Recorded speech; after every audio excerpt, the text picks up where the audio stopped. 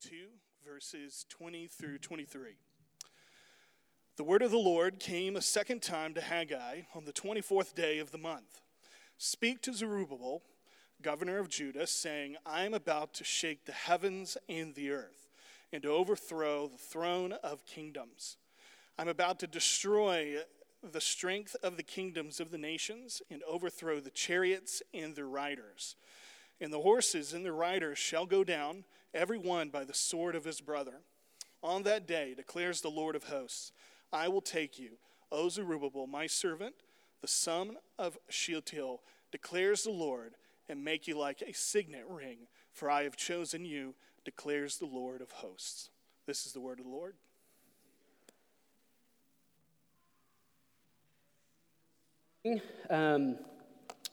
Want to begin a little bit with a question, a little bit of a question for our kids.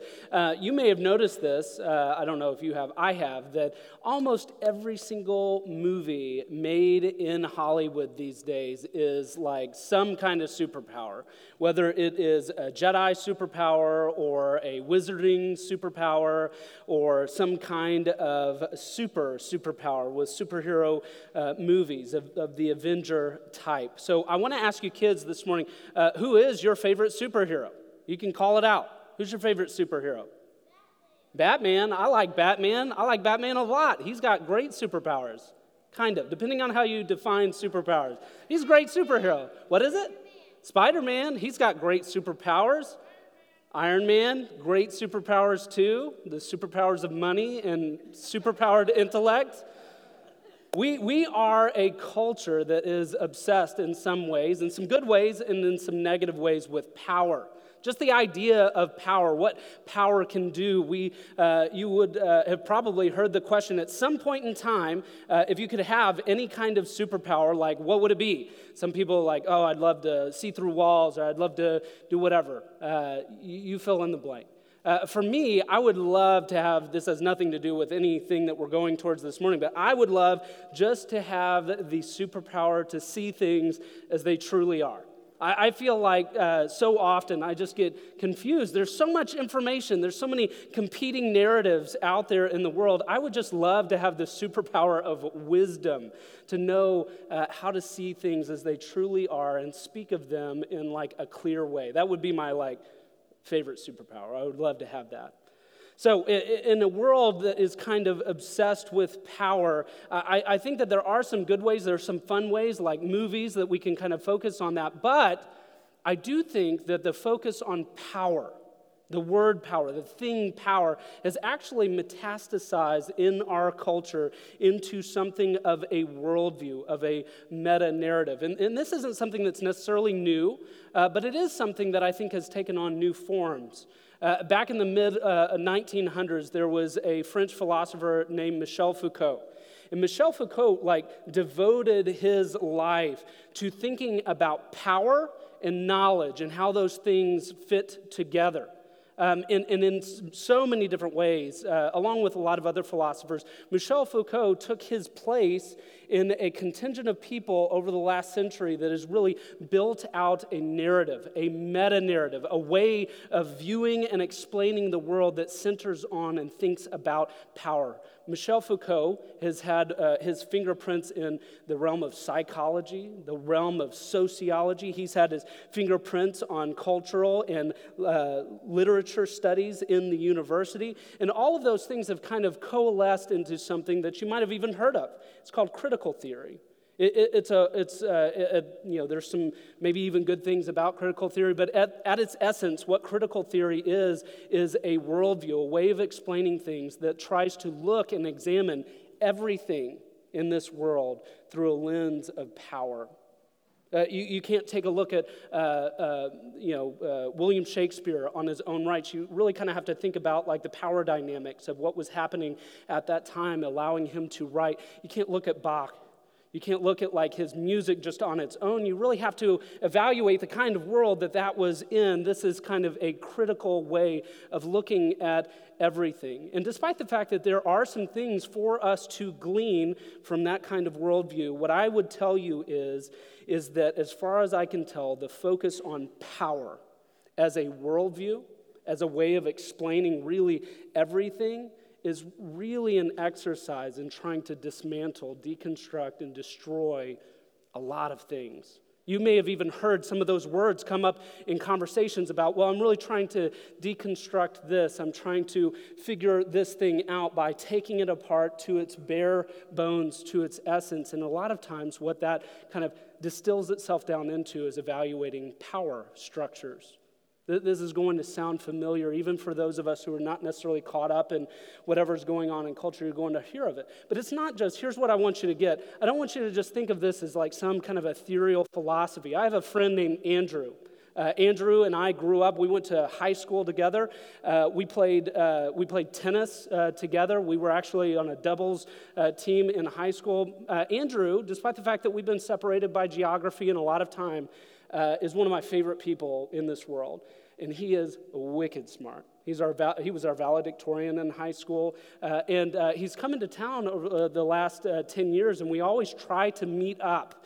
And the second to last time that he came in, he announced something that was like really surprising and really encouraging to me, and that was that he had been reading the Bible. Now, this is a guy that has not just been like, an atheist. He's been anti-theist for as long as I've known him. He's had like a joyful disposition against God. I mean, that's really, we've had dozens, maybe even hundreds at this point, conversations about who Jesus is. This is a person that I've just evangelized over the course of many years. And so when he announced to me that he was reading through the whole of the Bible, I was like, you've got to be kidding me. Like, this is what I've like prayed for decades now.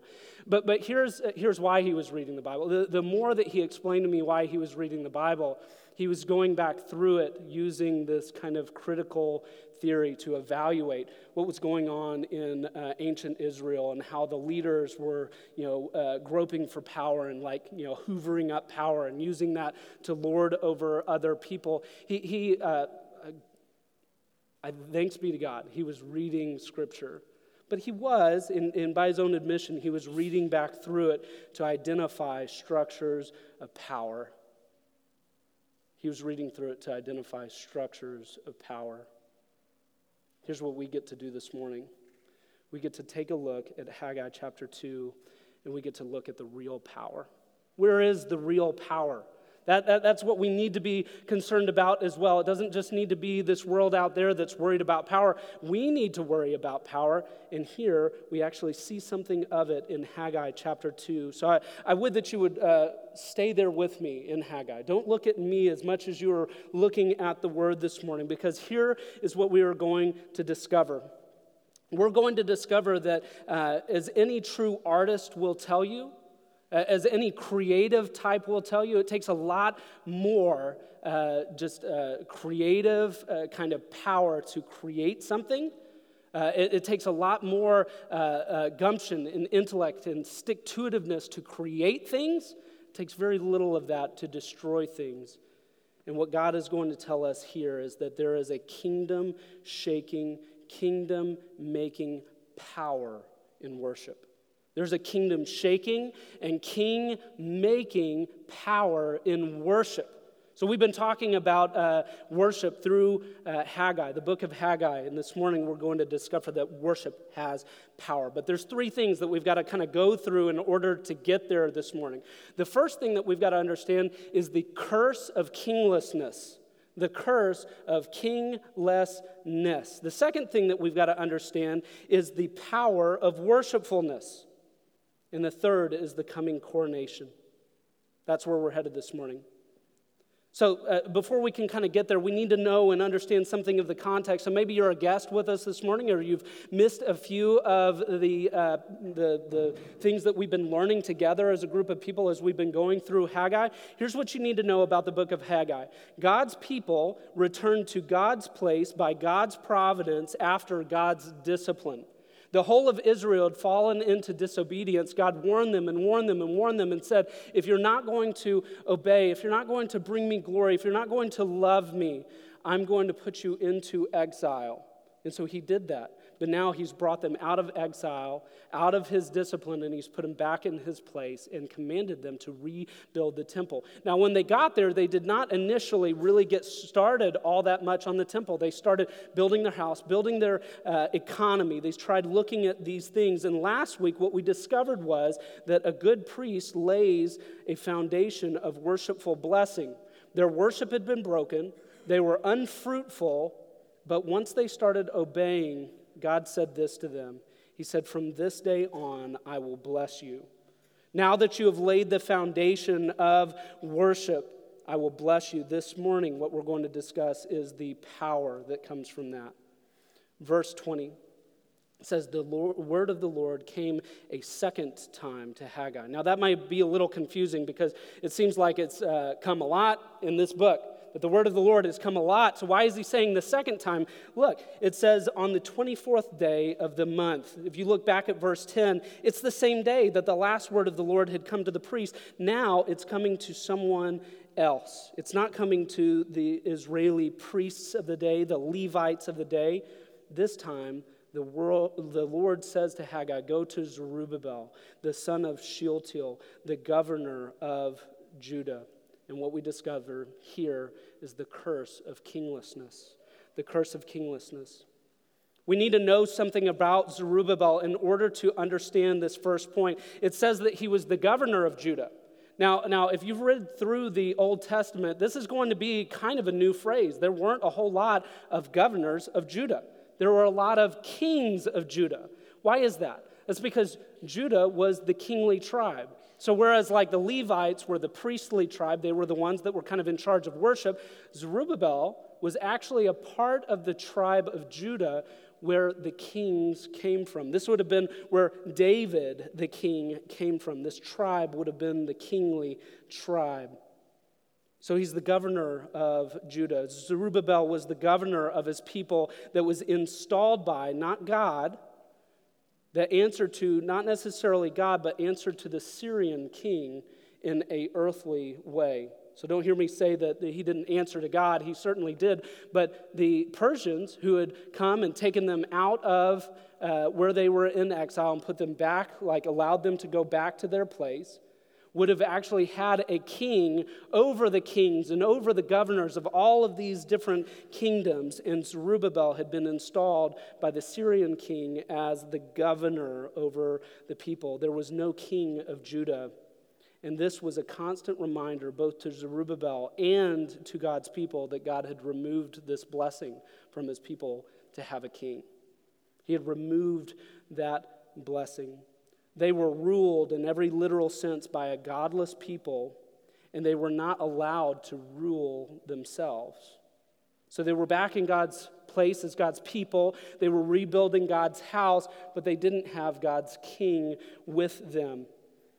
In Jeremiah chapter 22, verse 24, starting in verse 24, I want to read this just so that we have some context here for us. So in verse 22, verse 24, "As I live, declares the Lord," keep in mind that this is when Israel was in stark disobedience to God. "As I live, declares the Lord, through Coniah, the son of Jehoiakim, the king of Judah, were a signet ring on my right hand, yet I would tear you off and give you into the hand of those who seek your life, into the hand of those of whom you are afraid, even into the hand of Nebuchadnezzar, the king of Babylon, and into the hand of the Chaldeans. I will hurl you and the mother who bore you into another country where you were not born, and there you shall die." I mean, pretty stark words. What is he saying about the signet ring? He's saying that he's taking the kingship that was in Judah, that was in God's people. He's actually taking them and he's hurling them away. There's no more kings for Israel. This was actually a sign of God's judgment against them. There was no king for Jerusalem. This was judgment.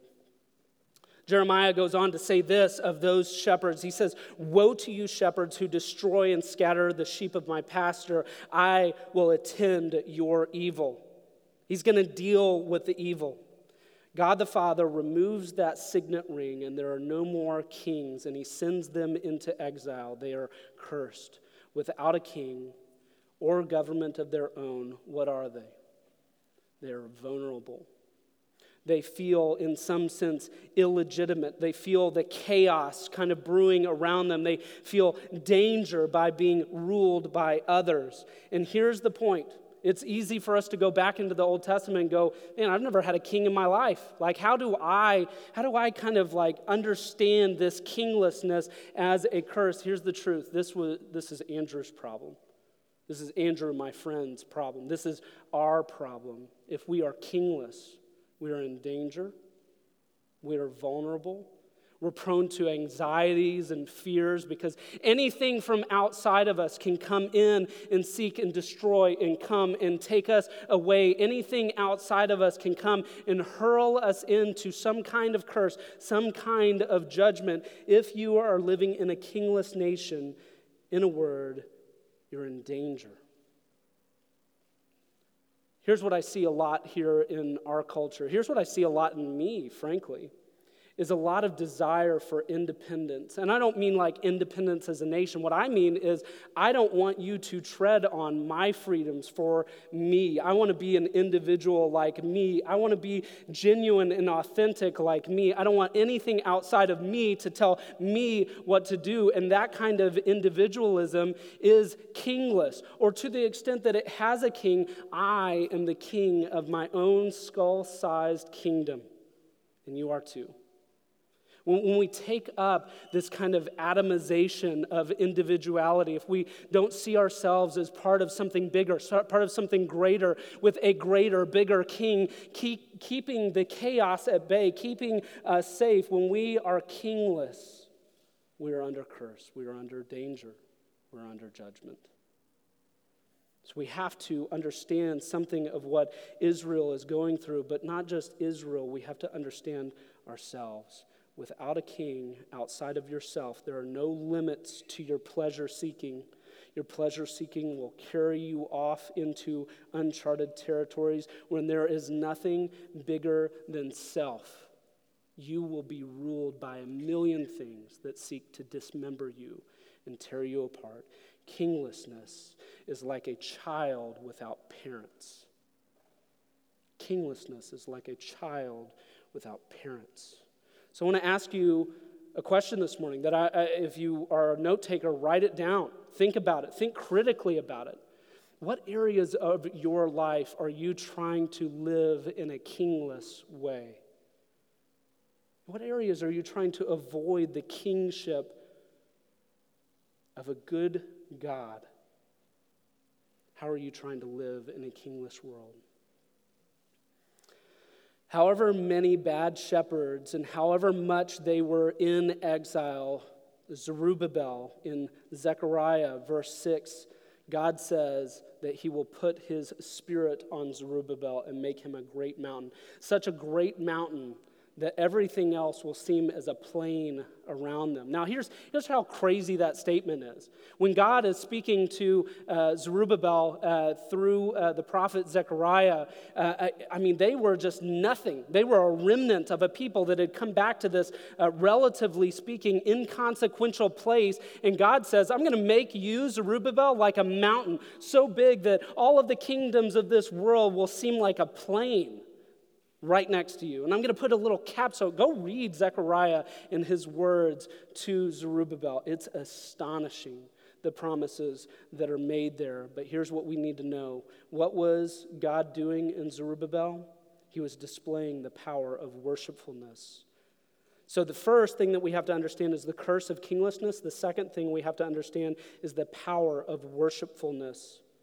The hands of Zerubbabel, there in Zechariah, says that he has laid the foundation for the temple. He has created a place for worship. And it says that his hands shall complete it. So the temple wasn't completed at this point.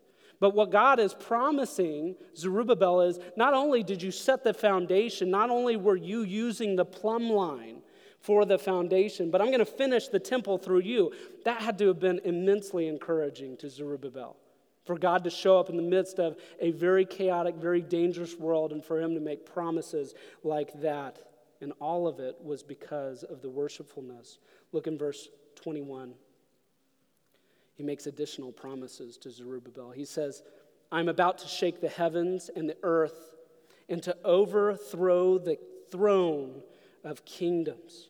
Verse 22 says, I'm about to destroy the strength of kingdoms of all the nations, all because of one thing, all because of worship, all because of Zerubbabel's obedience to lead Israel toward building God's house in his place of worship. Worship is powerful. We don't often think of it that way, right? We kind of come in, maybe we come and attend pretty casually. We come without any sort of expectation. We live our lives rather than worshipfully. We kind of like attach it in to our lives. We don't think about it in this way, that worship has power. But here's what we get from Haggai. God is going to take the worship of his kingless people and he's going to shake the heavens and the earth. God is going to take the worship of his kingless people and he's going to overthrow the thrones of the kingdom. God is going to take the worship of his kingless people and destroy the strength of nations. Notice, it's the throne of kingdoms. Look at it with me there in that verse. It's the throne of kingdoms, not the thrones of kingdoms. We can understand this in a couple of different ways at the same time. First and foremost, what did we already say about the Persian king? Persia had a couple of different kings that kind of came along. Cyrus, Artaxerxes was one of them. We're told Darius is one of these kings. And in Persia, he was referred to as the king of kings. There were all of these conquered nations that all maybe had their governors or kings, but they weren't allowed to really rule because there was a king of kings in Persia. And here, God is promising Zerubbabel that he is about to shake the heavens and the earth, shake the kingdoms of the earth, shake the nations of the earth, and he's going to overthrow the throne of the kingdoms of earth. So in one sense, he's talking about talking not about Babylon, but about Persia. He's saying, I'm going to shake all of these people that are ruling over you. But there's another thing. I think that it's referring to something else, because here's the truth. Not in Zerubbabel's time do we see this come to fruition. We don't see a shaking of all of the nations. We don't see Israel being able to rule over itself, because by the time that Jesus comes along a few hundred years later, who are they being ruled by? Themselves? No. Rome. They're being ruled by Rome. And here God is saying, I'm going to overthrow the throne of these kingdoms. He's talking about a spiritual throne. He's talking about Satan, that one who is the ruler of the world, who's sitting on the throne, who is the prince of the power of the air, that person, that spirit that we rail against, that one who is prowling around like a roaring lion. What God is saying is that he is going to use the worship, he's going to use the faithfulness, he's going to use the obedience of Zerubbabel to dethrone Satan. That's the promise that he's making here. The power of worshipfulness is outstanding. And I wonder if you can imagine, if you were Zerubbabel, what this would have meant to you, how you would have taken this. The power of worship is stronger than any circumstances. It can overthrow any throne.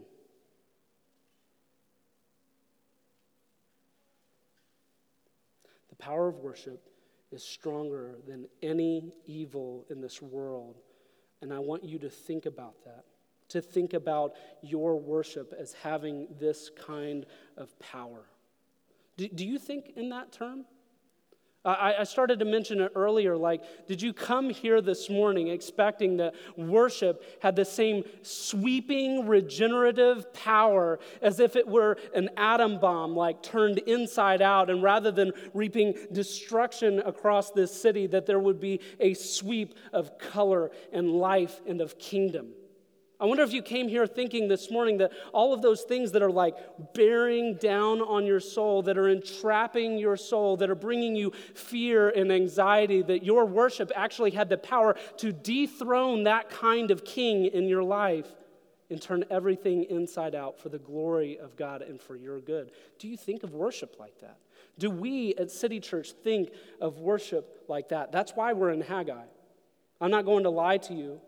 Our elders want to see a revival of joyful worship, a revival of joyful worship, a revival, a coming to life in this people, and we want to see it happen through joyful worship. We're in Haggai to reorient our hearts around worship.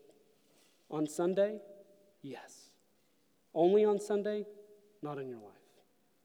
We want to see a revival of joyful worship. Why? Because there's power. There's power in worship. Kingdom shaking, king making power in worship. I wonder if you believe it. But God doesn't just say that that the thrones of kingdoms will be shaking. He says that he's going to use him as a king maker. Where do I see that? Verse 23. Find it with me. I'm going to pause. I want everybody's eyes on what God is doing and why he is doing it. Verse 23, what does it say? On that day, declares the Lord of hosts, the Lord of all of these celestial armies. That's what that word hosts mean. Declares the Lord of hosts. On that day, I will take you, O Zerubbabel, my servant, the son of Shealtiel, declares the Lord, and make you like a signet ring. For I have chosen you, declares the Lord of what? The Lord of armies, the Lord of hosts, the Lord of spiritual armies. I'm going to take you, O Zerubbabel, and make you into a signet ring. What is a signet ring? We all maybe have like a sense of what it might be. It's something that maybe you use to like press into a seal. Here's what a signet ring was. It was a declaration of power and authority. It was something that symbolized kingly authority. And what God is saying is that I'm going to take you, O Zerubbabel, and I'm going to use you as the sign of kingly authority. A king doesn't only wear it, he actually uses it to seal decrees. And God is saying, I'm going to use you like that Zerubbabel, son of Shealtiel. Why does he keep on referring to Zerubbabel as the son of Shealtiel? Why does he keep on making so much of this line that Zerubbabel came from? Because Shealtiel, his father, was from the tribe of Judah. Zerubbabel was from the kingly tribe. But remember the promise that God made back in Jeremiah that nobody, no way, no how. He'd been so offended that he took that signet ring off from Israel and he said, no more kings. No more kings. None of your people are going to sit on this throne, the throne of David, anymore. And that had to have been terrifying to the people of Israel. Why? Because God had made all of these amazing promises about the one who would come and sit on an eternal throne, the eternal throne of David. This must have been just a terrifying thing. And yet now, after all of this question, after all of this worry, after all of this anxiety, what's going on? God is coming and he is speaking.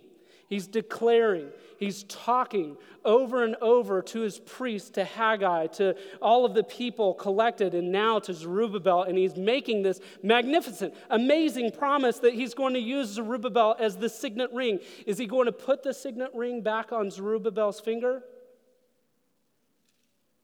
Zerubbabel becomes the signet ring. What a mysterious thing for him to say. But here's what we know. We know that it must have been outrageously encouraging. Why? Because the God of this universe speaks to Zerubbabel and he says, I see you. My people, you thought that I had forgotten about you. I see you. Zerubbabel, You have the eyes of the entire nation wondering, what is going to become of us? You're our governor. We know that you're from the line of Judah. We know that you're not king yet. We're not able to rule over ourselves. We've got our eyes on you. Zerubbabel had to have had an outrageous amount of pressure and expectation sitting on his shoulders. And what God does is he breaks the silence and he says, I see you. I see your worship. I see your obedience. I see your leadership, and I'm going to honor it. And what does he say to him? He says, I'm going to change the world with you. I'm going to change the world on that day, verse 23 says. On that day, I have chosen you as the sign and the seal for this kingdom. Where is all of this going? You remember a few weeks ago, if you were here, Andrew did this really, I think, very powerful thing. He was trying to express, where is the power? Where is this going? What is the kingdom? And he just picks up a few pages of Scripture, and he just says, this is all that existed between Zerubbabel, between Haggai, between Zechariah the prophet, between God's people and Jesus. If you want to, turn with me over to Matthew chapter 1, because what we're about to see is that signet ring. We're about to see God put that signet ring back on a king's finger. We're not going to read all of these names, not the least because I can't pronounce all of them, but we're going to read a few of them so that you can see what's happening here. It says in verse 6, it says, and David was the father of Solomon by the wife of Uriah. And Solomon was the father of Rehoboam, and Rehoboam was the father. And then you get this list of names all the way down to Jeconiah in verse 11. Amos was the father of Josiah, and Josiah was the father of Jeconiah at the time of the deportation.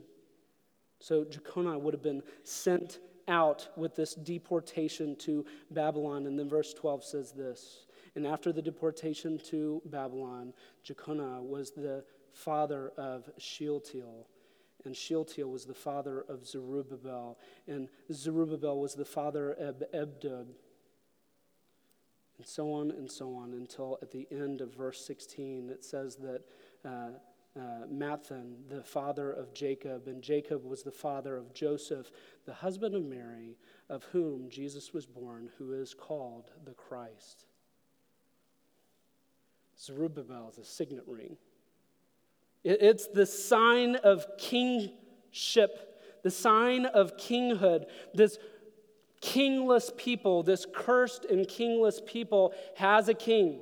God is making good on his promises to seat on the throne of David an everlasting king, and Zerubbabel gets his name tied in with the glorious list and lineage of all of these kings that lead up to the one and final king. Was there a king from the time that they went into Babylon, into exile in Babylon until the time of Jesus? No. Why? Because God was creating expectation for the son of promise. Zerubbabel was not a king, but he was a faithful, line-holding, kingly lineage holding for the one true king of Jesus. God's promise to King David in 2 Samuel verse 7 is this: I will establish the throne of his kingdom forever. Is he talking to David? Yeah. Is he talking about more than David? Yeah. David can't sit on a forever throne. He's a man. Only Jesus can. So who is this son of David? Who is the kingly lineage, the descendant of Zerubbabel? Who is seated on the forever throne? Matthew chapter 27 says this, and over his head they put the charge against him. Do you remember what the charge was against Jesus? Do you remember what they hung over his head in mockery, in cruel but truthful mockery? What was the charge? What was the charge that they levied against this man, Jesus? This is Jesus, King of the Jews. This is Jesus, the King of the Jews. Zerubbabel is in this line and placing the signet ring on this forever King of the Jews, Jesus.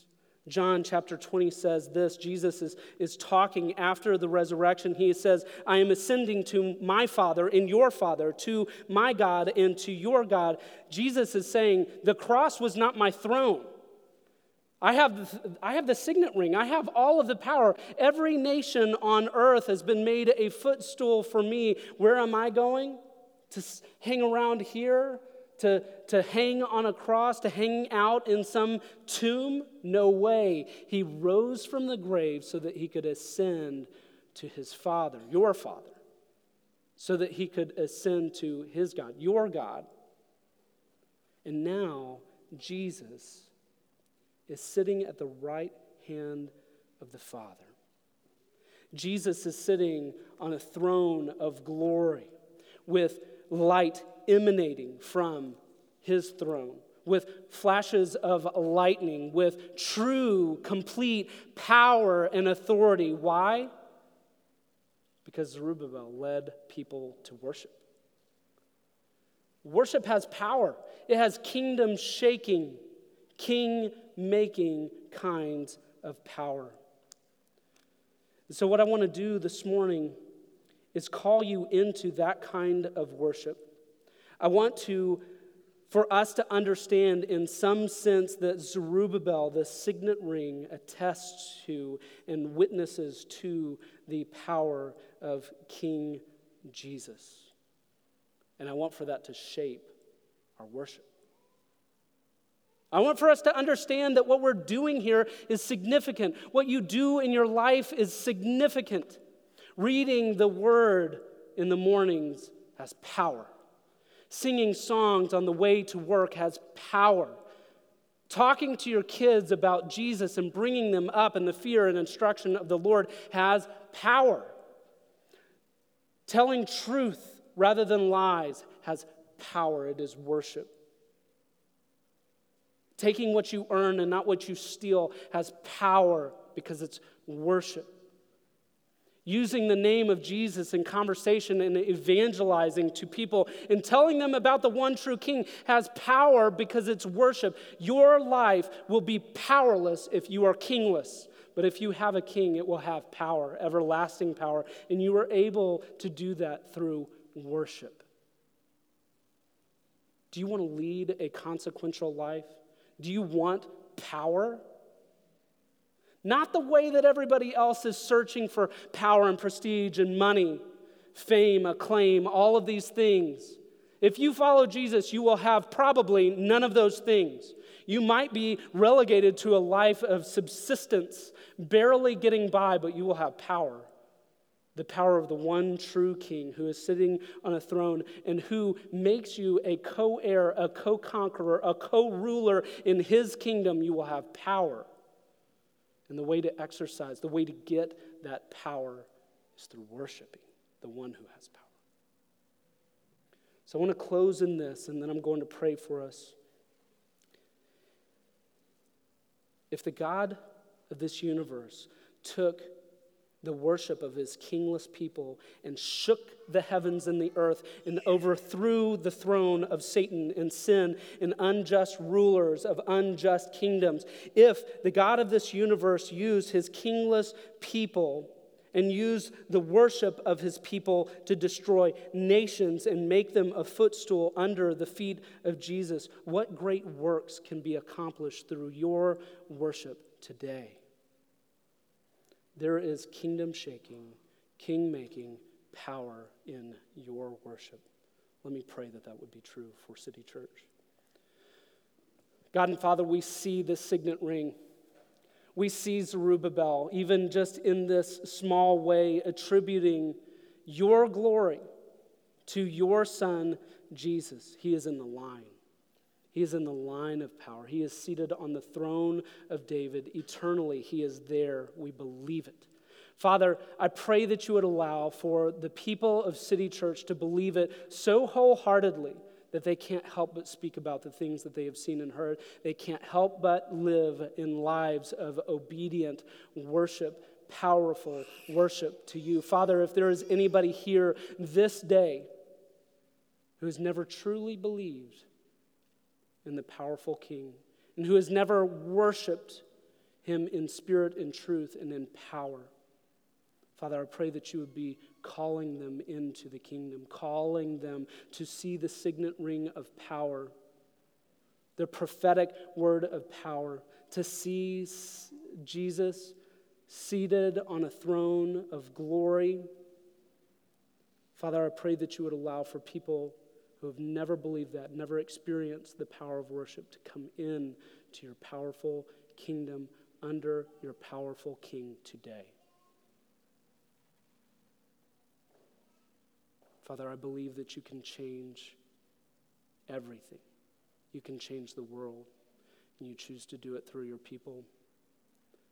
Father, would you once again shake heavens and earth?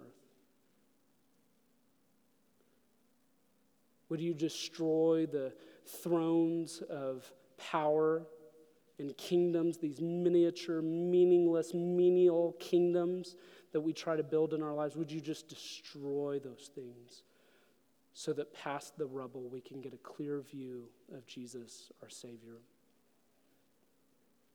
Father, your glorious grace precedes all things. So we ask today that we would worship you in power. Enable and fan this word into flame in our lives and allow for us to worship in power. Allow us to sing in power, give in power, take communion in power. Lord, would we disciple in power? Would we make and grow disciples in power? Lord, would we receive power in the Holy Spirit by your word? Would we proclaim power? Lord, would we not let this world dictate to us what we think that power is? Would you show us in Jesus? Lord, we pray these things in the power of the Spirit and in the name of Jesus. Amen.